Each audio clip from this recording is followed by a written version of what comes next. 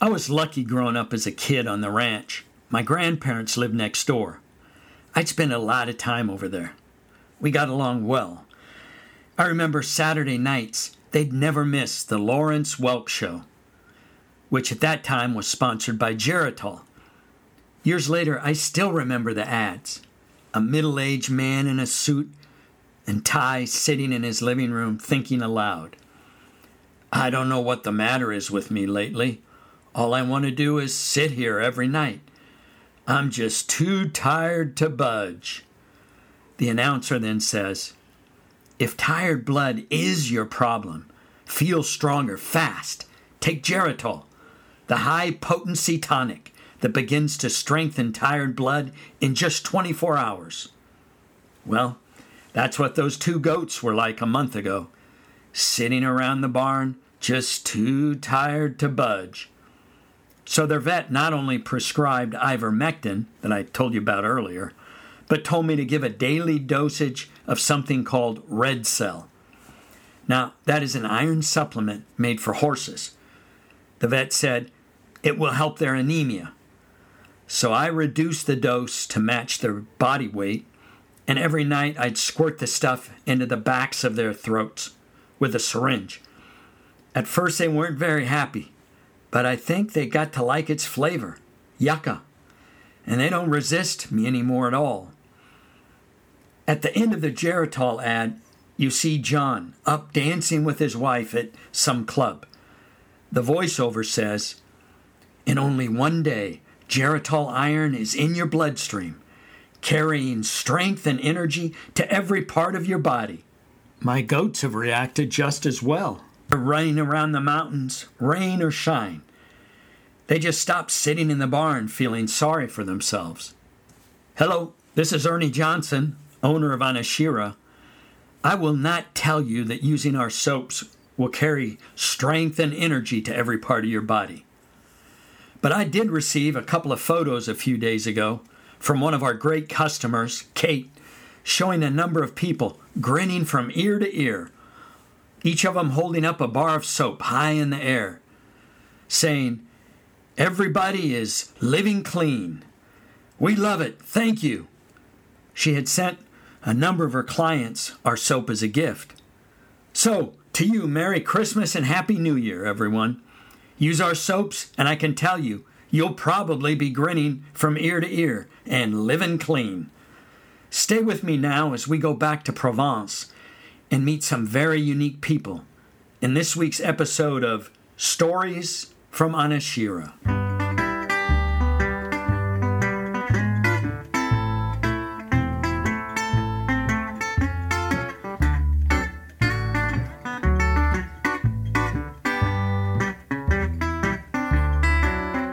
Let's see. When I left you a couple of weeks ago, Dawn and I had just arrived in Provence and got to Villeneuve to Jerry's house.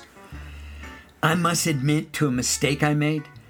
I was sitting listening to the podcast with Dawn. She never knows what it's about until we sit and listen to it together. She heard the part about how we take a taxi from the TGV station over the Rhone River to Villeneuve, about how she sat regally up in the front. Ernie, you're so wrong. You sat in the front because the driver only spoke French, and you needed to chat with him. You put me in the back with the suitcases with my head sticking out of that window. Yeah, she's right. Sorry, Dawn. No disrespect intended. I do apologize. We had talked before leaving for France. I don't want to go as a tourist, I said to her. I want to find a small town where we can go to the market, sit in the cafes, watch the people, just live. She thought that was a great idea, and that's what we did. So we rode our bikes every day in training for riding the routes of the tour that we would do later. I bought a couple of good road maps of the area, and we'd take off every morning after coffee for a training ride through the countryside. I could go on and on about the routes we rode through. Got lost, we just head to the Rhone River and go north or south. We'd ride south to Tarascon, north to Saint-Laurent-des-Arbres. We'd try to pick a route where we'd ride out into the wind, so that it would be at our backs on the way home when we were tired. One thing about the roads of France, they were all perfectly paved. I can't remember seeing a single pothole, and all of them had shoulders with bike lanes marked. We generally choose roads that were 2 lanes, not major arteries. We were out there the first day. Don was on my wheel, and we felt a truck slow down behind us. Close. What the heck? Turns out he wasn't trying to harass us. He was just waiting for a safe spot to pass, where he wouldn't have to jam us. Don was shocked. He's treating us like we're other vehicles on the road, as if we had a right to use it. Yeah, seems that way. Is that always the case here? I don't think it's always so, but drivers seem more respectful to us. We'd ride pretty hard. When we headed home, we'd celebrate by stopping at some cafe along the way. Sit down outside, drink a coffee, watch the world. We'd get back to Villeneuve, right up the steep hill of the tower of Philippe le Bel. It felt great to get home. Many of the cafes and restaurants had a bar where they served drinks and coffee. Many of these had big TVs. That first Saturday that we were there, I went looking for a great place to sit and watch the Tour de France. We could have stayed at home and watched it, but Jerry only had a small TV in the kitchen, and it seemed kind of antisocial. I wanted to watch it in a place surrounded by French people who knew the sport and who would yell at the TV as if they were at the race, as I'd seen in Italy when they watched the Giro d'Italia. I found a small place off of the downtown square called La Place. Nothing elegant at all. A bar with stools, maybe 8 tables, no street seating. But it had a nice big TV and a decent atmosphere.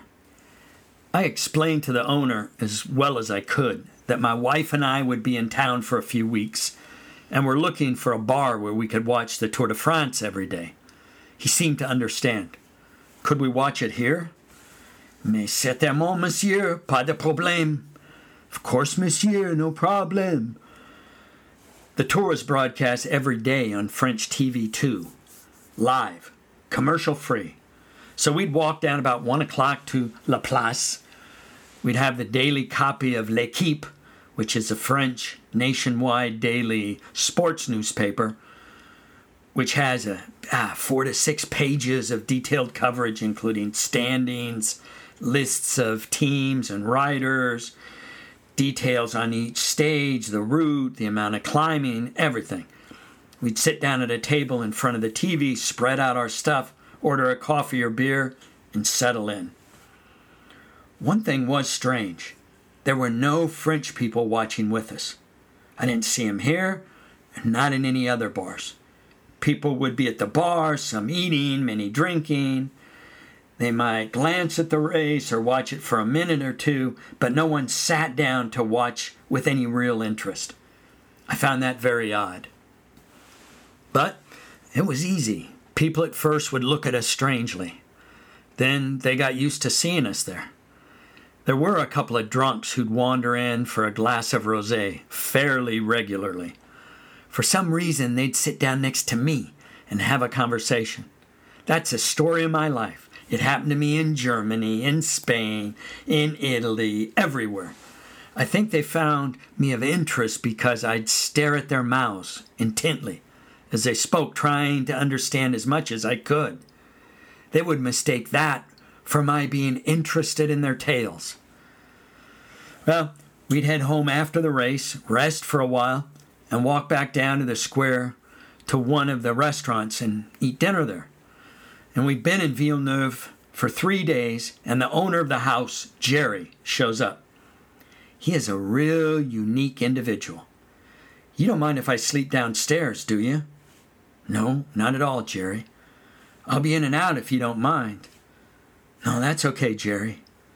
You don't mind if I use the kitchen now and then, do you? No, Jerry, that's fine. You're happy. We're happy to have you around. So Jerry explains that the main weekly market, downtown market, is on Thursdays. in Market Square. Get there early if you want the best selection. Now, there is nothing in the world like a weekly market in a town in France. We went there early. There's a cafe on the edge of the Market Square. We sat and had a coffee, ate a croissant, pain au chocolat. You know, if I come back in another life and would marry someone other than Dawn, it would be a French woman who owned a boulangerie. That's for sure. Yeah, I had been to markets in countries around the world, but this was the best one I'd ever seen. Stalls with olives, dozens of different kinds of olives.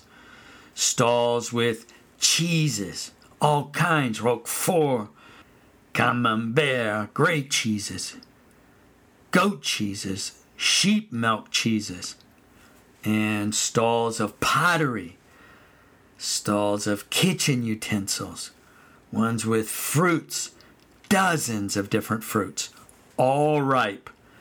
I buy a melon here, and I have to plan on letting it ripen and guess when it's going to be good to eat.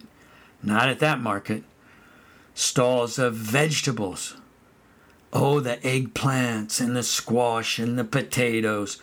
We were in awe. I didn't want to act like a tourist in Provence, but I walked around with my mouth hanging open. Oh, the sausages. Small, big, medium, hanging, laying down. A stall of baskets, the kind you see French people walking around with. Those were the first two things we bought to carry our stuff. And you know, we still have them today, have them in our car, use them. Did I mention the seafood? One of the largest places. Fishes, scallops, oysters, crabs, mussels, on and on. The owner told me that everything had been purchased at the harbor on the Mediterranean that day before dawn. Our favorite was the narrow trailer that had a wall of gas burners, vertical, with rotisseries of chickens and rabbits. We could smell them cooking from hundreds of feet away. I have never figured out how the French make a simple roasted chicken taste so delicious. And below the chickens were kilos of small potatoes cooking in the same heat with the fat from the chickens and garlic seasoning them. So we bought chicken and potatoes and so many things that Dawn said, Ernie, we don't have to get everything today. We'll be back. Oh, did I tell you about the spices? Literally hundreds. Do you want some Ras el Hanout? The owner will make it up for you on the spot. Want 50 grams? 100 grams? A kilo? C'est pas de problème, not a problem. As we left, I see a stand for knife sharpening. I asked how long it took. Less than 10 minutes per knife. I'll have them before you leave. Now, Jerry's knives were dull, and he had no whetstone. They'd come down with us next week. I didn't tell you much about Jerry. We learned more every time we sat down for a coffee or a glass of wine. Jerry had grown up in San Antonio, fond of films all his life. He moved to Europe after a graduate degree in film and television from Northwestern. In the early 70s, he lived in Denmark, Spain, and Italy. He worked in international schools, was a teacher, wrote a couple of novels, became a film critic for a magazine in London. He became a friend of the director, Agnès Varda, in California, when he was out there trying to sell a book he'd written. He went to a lot of film festivals all over Europe, and in 1982 went to the Cannes Film Festival and was very disappointed. I was having lunch with Agnès, complaining how cold, unfriendly, and undemocratic Cannes was. And she said, "Stop complaining and do something of your own." And he did. That was the beginning of the Avignon Film Festival. Of course, we didn't know any of this when we first met Jerry. He showed up out of the blue the afternoon after we'd first gone down to the market. "Hey, you guys want to go out to dinner with me and some friends? We'll go have the best pizza in Provence." He was totally excited and energetic. While we wait, let's play some boule. Ever played pétanque? It is a perfect game for 2 or 3 or 4 or a bunch of people, especially on a warm, early evening in July in southern France. We go out to the wide area, sort of like a sidewalk, but crushed rocks in front of his home. Jerry produces a bottle of Ricard, pastis, that's often drunk as an aperitif. 3 glasses and a pitcher of water. He pours a good shot of pastis in the glass, adds some cool water, watch it cloud up, and voila, you know you're in France. And this game is pretty simple. One person throws a small steel ball, they call it a cochonnette, a piglet, or simply a coche, throws it about 6 to 10 meters away, and that's the target.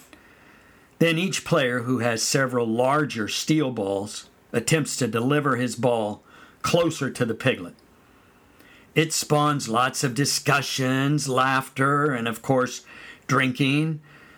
The team or person with ball or balls closest to the piglet gets a point for each. And this was the start of a tradition for the 3 of us that didn't end until over 3 years later. So after a couple of hours, we jump in Jerry's vintage Peugeot station wagon, very vintage, and head to a place called Le Bercail, a beautiful restaurant on the river, directly across from Avignon. It's a popular place, gorgeous night, stars out. We're sitting outside on this beautiful deck. We meet Jerry's friends, and we're at a long table drinking rosé. Rosé is incredibly popular and delicious in Provence on hot summer nights and afternoons and sometimes even mornings. And it's incredibly reasonably priced. So Jerry's festival had ended in June, and they talked about how successful it had been. Jerry points across a river to a bridge. It's lighted. It's really actually only a part of a bridge. That's the famous Pont d'Avignon, the Bridge of Avignon. Ah, yeah, it's beautiful. Do you know the famous song, Sur le Pont d'Avignon, on the Bridge of Avignon? I think I remember it from my high school French class. Can you hum a few bars? Sure. Jerry starts to sing softly. Sur le Pont d'Avignon. And then louder. On y dansa, on y dansa. And then his friends begin to join in. Sur le Pont d'Avignon, on y dansa tous en rond. It's crazy. People from neighboring tables have jumped in. Everybody's starting to jump in. Buddy's joining in. Les bons messieurs font comme ça. More people, waiters, standing behind Jerry. He's up with them, arms around each other. Et puis encore comme ça. For the chorus, everyone joins in. Even the cooks have their heads out of the kitchen. Sur le pont d'Avignon. Don looks at me like I'm crazy, like we're all crazy. On y dansa, on y dansa. It's loud. It wells out over the river. Do you have this picture? Well, I'm just kidding. I look at Jerry. I sort of remember that song. I never liked that song, he says. Could have happened. That place and view were so beautiful. So like every dinner we had there with any people, it lasted for a long time. And we got home late. In front of the stairs to Jerry's front door, he had a trellis with grapevines, like an arbor, about 8 feet tall, maybe 15 feet long. The whole area was shaded. In the shade, he had a long table, maybe the same length. You could sit a lot of people out there. He entertained a lot. Said he'd had over 100 people for there during dinner several times during his festivals. We'd gone for our morning training ride, been to La Place to watch the daily stage of the tour, and we're relaxing outside with Jerry. Have I told you about Sam Fuller, the film director? He said. No, not yet. Well, Samuel Fuller the director, came often to the Avignon Film Festival. He had been writing his autobiography. He and his wife, Krista, asked Jerry to help co-edit the book. Fuller spent 2 months living there with Jerry working on the book. When Fuller got sick, Jerry and Krista took what he had written and went through it.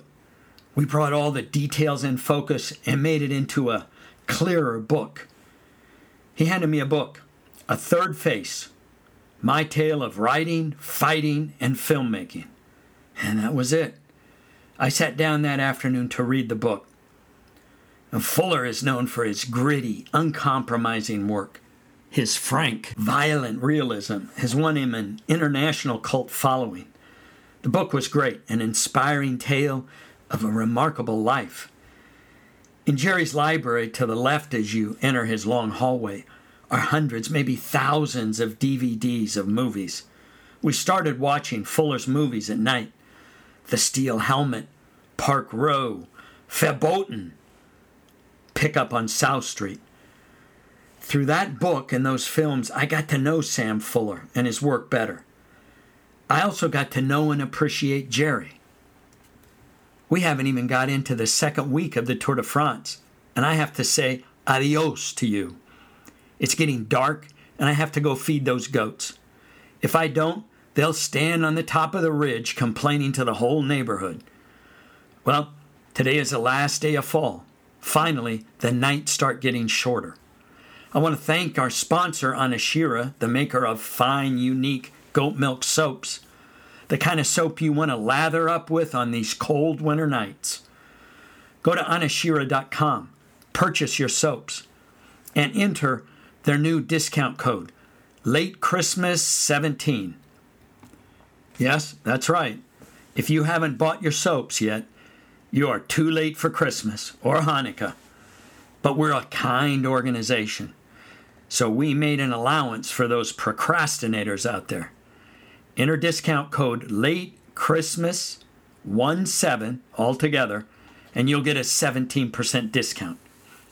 And if you haven't subscribed to our monthly newsletter yet, please do so. If you don't like it, you can always unsubscribe later. So I wish you all a great holiday season. Oh, I got a great present myself this week. Earlier this month, I'd got a summons for jury duty. I had to call in after 6 p.m. on Thursday. My duty started on Friday. So I moped around and stewed about how I'd get selected for some murder trial and have my holidays ruined, even though Clifton said, "You will enjoy it. It's your civic duty." So I called in at 6 p.m. and got a recorded messages. All groups are released. Woohoo! I guess no judges wanted to start a trial just before Christmas. Thank you, judges. Folks, thanks for listening. Come back in 2 weeks and I'll tell you more about life in Provence in my next episode of Stories from Anashira.